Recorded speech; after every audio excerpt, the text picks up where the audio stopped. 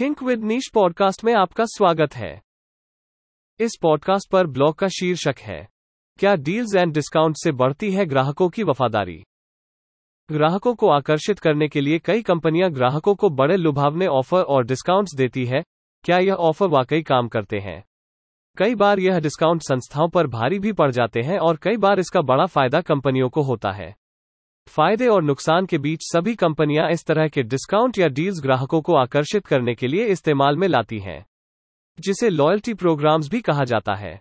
आज हम आपको इस लेख के माध्यम से बताने वाले हैं कि जो लॉयल्टी प्रोग्राम्स कंपनियां चलाती हैं, उससे ग्राहक हमेशा कंपनी के वफादार बने रहते हैं। आइए जानते हैं क्या है पूरा माजरा। लॉयल्टी प्रोग्राम कैसे काम करता है?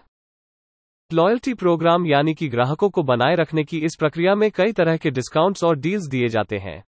ऐसे में ग्राहकों को जरूरी ग्राहक यानी वीआईपी माना जाता है।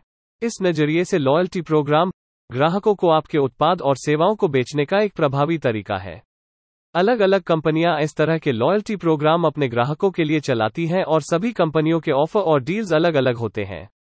उदाहरण के रूप में समझा जाए तो कई बार आपने देखा होगा कि एक सामान खरीदने पर 2 सामान फ्री देने की बातें की जाती है, या फिर किसी सामान के खरीदने पर 500 रुपए की छूट दी जाती है। इसी तरह के लॉयल्टी प्रोग्राम चलाकर कंपनियां अपना मुनाफा बढ़ाती है और यह ग्राहकों को काफी लुभाते हैं।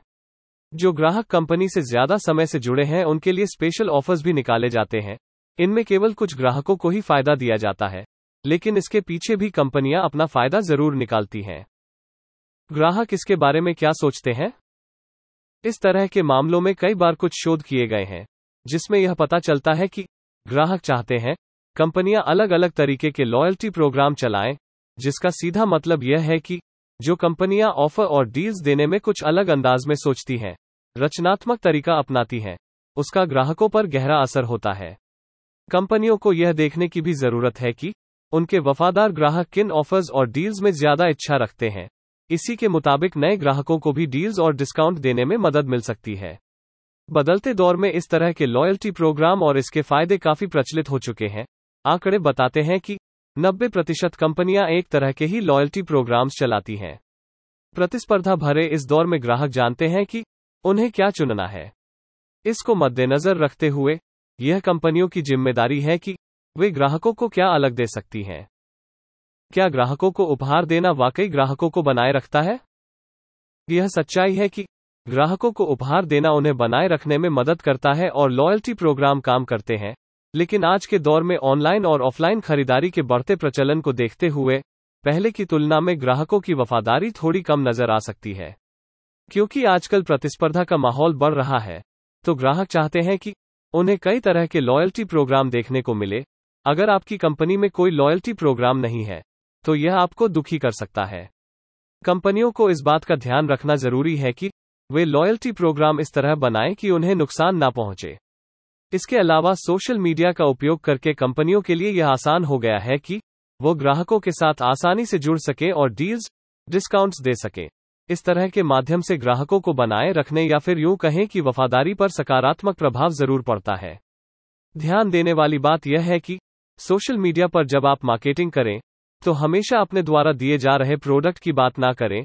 अपने ग्राहकों के साथ बात करना, उनके प्रश्नों का उत्तर देना भी बेहद जरूरी है। यह ग्राहकों को बनाए रखने में कारगर कदम सिद्ध होगा।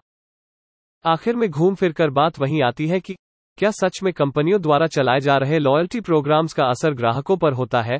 तो इसका निचोड़ यही कहता है कि वास्तव में ग्राहकों का इस पर असर होता है, लेकिन कई कंपनियां आज भी इस पर विश्वास नहीं करती।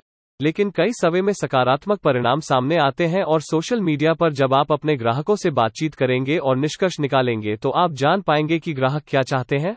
एक बात का ख्याल जरूरी रखिएगा कि लॉयल्टी प्रोग्राम देते वक्त आपको अपनी लाभ और हानि का पूरा ध्यान रखना होगा। हमारे पॉडकास्ट चैनल से जुड़े रहने के लिए धन्यवाद।